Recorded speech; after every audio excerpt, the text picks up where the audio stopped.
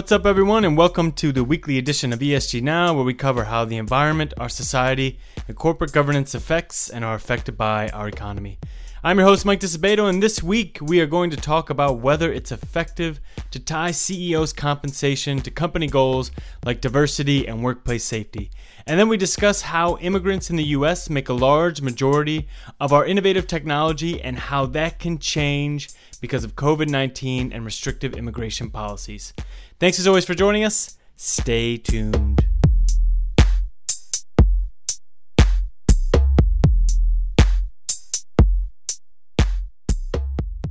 How do you incentivize a large, complex, multifaceted company to do something? How do you get it to lower its emissions or put in better safety procedures into place in its factories around the world or create a more inclusive and diverse workforce? Things that are objectively good for the company and its stakeholders. Many believe that a company can be directed to achieve these goals by tying their leadership's compensation to these goals.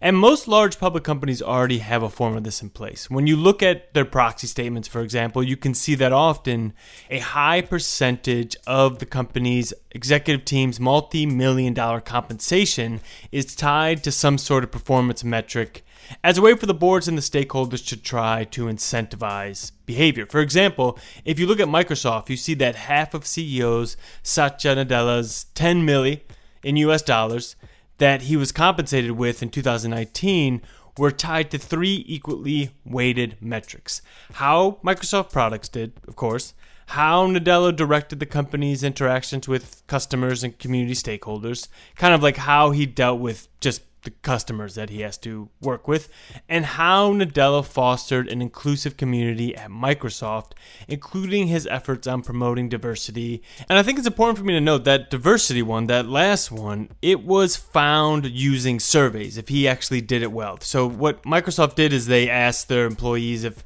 they understood how to leverage this new core priority for inclusion to contribute towards building a more diverse and inclusive workplace, and if they were creating a situation where employees could actually do that.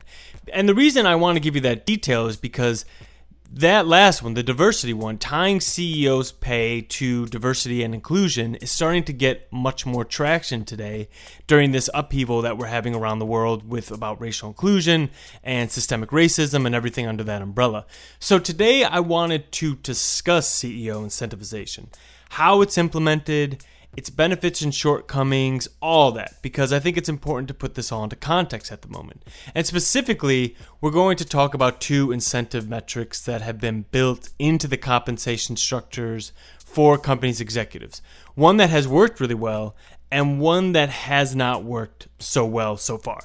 So first, let's talk about the one that's worked well, tying health and safety metrics to CEO compensation. And to do that, I have with me Samuel Block, who covers our heavy metals and mining industry, which can be very dangerous for employees and for workers. So, Sam, I think it'd be good if you kind of gave us some context as to how CEOs were getting their compensation based on health and safety metrics. The most common ESG metric that is tied to executive compensation is health and safety. And in many cases where, companies face multiple ESG risks, the most common is still just going to be on safety. And usually that is tied to a company achieving some sort of target on one or two metrics that measures safety. So for instance, total injury rate, or maybe preventing fatalities or keeping the fatality rate below a certain number. And sometimes those metrics that are, the targets that the company set are targeting an improvement, and sometimes it's just targeting to maintain a certain standard of performance. And so have you found that when these policies are tied in with CEO compensation, that it's actually useful in reducing overall rates of injury, safety issues, things like that? So what we found is the companies that have executive compensation linked to health and safety performance don't always have the best performance overall.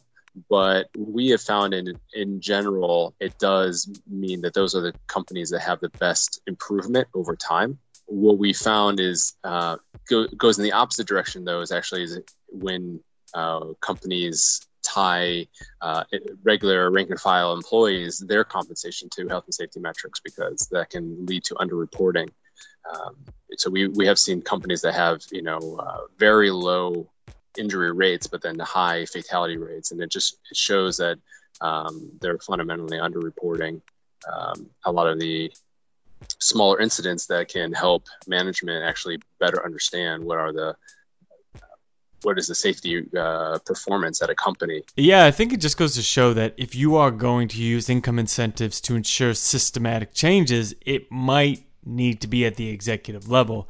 And to kind of sum what you were saying there, so health and safety is a pervasive risk across all companies, and there are easily identifiable health and safety policies that can, if this is the way you want to go as a board, as a shareholder, as a stakeholder, be useful to tie CEO compensation back to.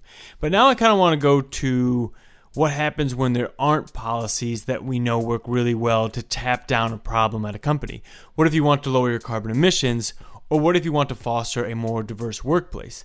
And if it's hard to tell whether a policy is actually working, then you have a situation where you could be paying your CEO a lot of money but not getting much back in either return or benefits to the company or what have you.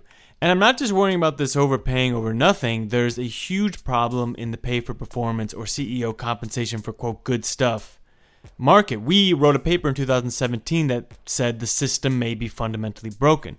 So to help me sort this all out, I have with me Christina Milhomen, who researches corporate governance for us. And Christina, I think I want to start with climate change first, and we can end the episode talking about diversity, pay for performance metrics, and CEOs. Can you tell me how climate incentives are being used in the marketplace and how they're being structured into CEO pay? So climate metrics are quite new, so you're not alone when you say that you actually don't know them, and they can vary a lot, right? So there is no one template that companies can simply incorporate. So what we've seen so far is that most of these climate metrics are limited to emissions intensity reduction, and as you know, these not necessarily will lead to absolute emissions reduction. Right, because you can have intensity, just for everyone listening, is the ton of CO2 emitted per sales dollar. And you can just increase your sales and keep your CO2 level flat, and that will decrease the emissions intensity of your company. And I know a lot of CEOs' pay has yet to really be tied to climate objectives, but for the ones that you've seen, could you kind of give me the lay of the land currently? Could you give me the environment, pun intended? Well, we don't have enough data to test these climate metrics quite yet. So what we can do is actually look at their structure, right? So for most of the companies that we've seen so far, these climate metrics are actually tied only to the CEO's short-term variable pay. And that means the annual bonus, instead of being tied to both the short-term and the long-term incentives. And another very important point is that most of the times, these climate metrics, the weight they are assigned to these metrics is quite minimum. So if you combine the fact that it's only tied to the short-term performance variable and that the weight is quite limited, then you may end up with a climate metric that is not that impactful. So just to give a little bit of context, we have seen and I have come across climate metrics where the amounting, the total impact is less than 1% of the CEO's total target pay. And that is despite the fact that climate change is a hot topic. Wow, really? 1%? I mean, that makes it seem like they aren't really caring, even though it's a huge risk. I mean, it's such a key business risk that you would need more to be tied to that than just 1% of compensation, which, for a multi-million-dollar pay package is a lot, but it's not as much as you would need for that sort of massive problem that's going to affect so many different businesses in so many different ways. It kind of reminds me of when I was looking at the proxy statements of companies that have put in place pay incentives to go with workplace diversity. I'll go back to Microsoft. because they lay it out really well in their proxy statement. And they say that their diversity metrics for their CEO are based on survey responses. They say nearly 80% of their employees and managers surveyed indicate that they understand how to leverage a new core priority for inclusion to contribute towards building a more diverse and inclusive workplace, and that 90% of those employees think that they are going toward that. So it seems more like these general statements rather than hard quantitative facts of how they're going to create a more inclusive workplace, what policies they're going to be put into place. So I was wondering if you could kind of touch on that as well, since I know you've done a lot of research for us on the gender diversity of boards. Well, surveys are definitely the first step, right? So surveys are a way for companies to inform themselves where they are in the spectrum in terms of diversity, and what they can do to promote more diversity and to fill some of the gaps. But if they want to create a pay performance metric out of it, there'll be more work to do. What would that look like? What would a pay performance metric that's useful look like? So companies have to ask themselves what they're trying to accomplish and how they expect to accomplish those goals, right? And these will be the frame that will help them decide what they have to put in the key metrics. So it really varies from company to company, and it depends on the context of the company. And it has to be, or ideally, it should be in line with the company strategy, right? Because that makes the key metric more powerful. Does it make it easier, in your opinion, for these CEOs to have their pay tied to something like diversity because it's a universally necessary situation? There's a lot of studies that show companies do better when they have a more diverse workforce, let alone for the societal requirements of it. But does that make that materiality factor, that it's so widespread, industries can work together, there can be industry norms established much easier than for like carbon or climate metrics? Does that make this an easier process to implement? You have a point that diversity is relevant to any company, right? But you have to consider the context. These policies or metrics where it's like one size fits all kind of metric won't be as effective to all companies, right? So when I say that the metrics have to be in line with the strategy of the companies, that they have to be well designed, right? They have to be mindful. So you name it, like there are so many metrics that are linked to the CEO pay. So just adding one more without actually fully considering how does that work in combination with the other metrics, and if there is any conflict, and thinking about the weighting and so on and so forth, it's essential to create more meaningful policies. If you think about it, thinking about what is the ultimate goal and then how you want to get there is really important, because it could be that you are investing in bringing new people to the company to fill some of the diversity gaps. But it could be that you actually have a very strong pipeline of candidates. And then for you, the important part is actually to invest on those candidates to make sure that they have opportunities, that there is no glass ceiling, that they are treated fairly. So the type of policies that have to be implemented for these two different companies will vary, right? And the key metric should be aligned with the type of policy that is linked to the goal that you want to achieve. In the end of the day, both companies are trying to improve their diversity ratios, but how to get there is different, right? So this might be something that companies could consider when thinking about setting up this kind of key metrics.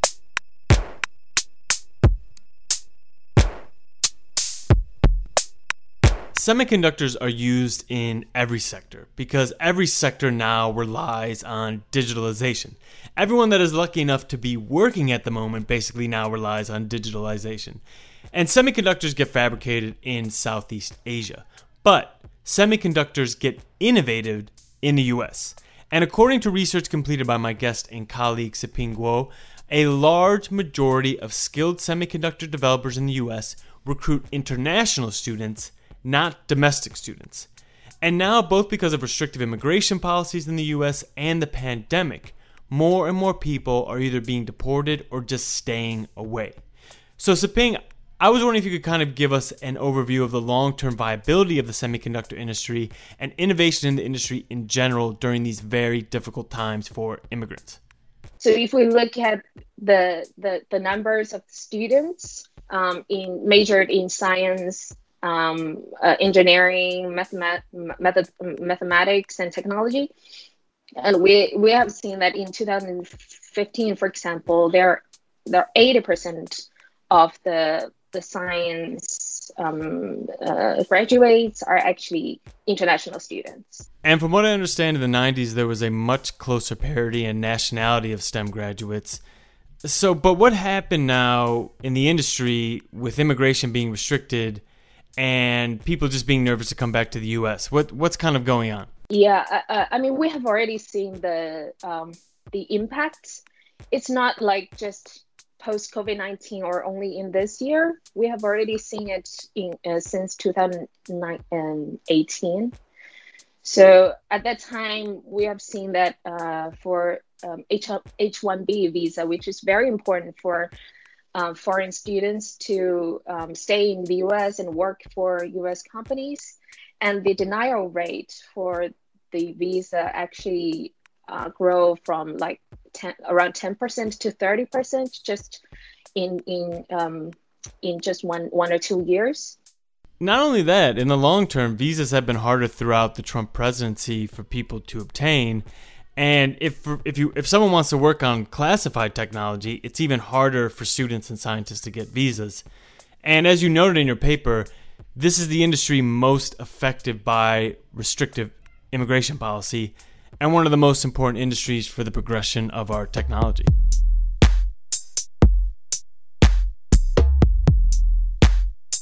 And that's it for the week. I wanted to thank Sam and Christina and Tseping for joining me this week to discuss the news with an ESG twist.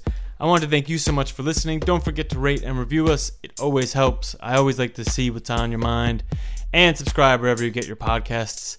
Stay strong for whatever you're fighting for out there, and I'll talk to you next week.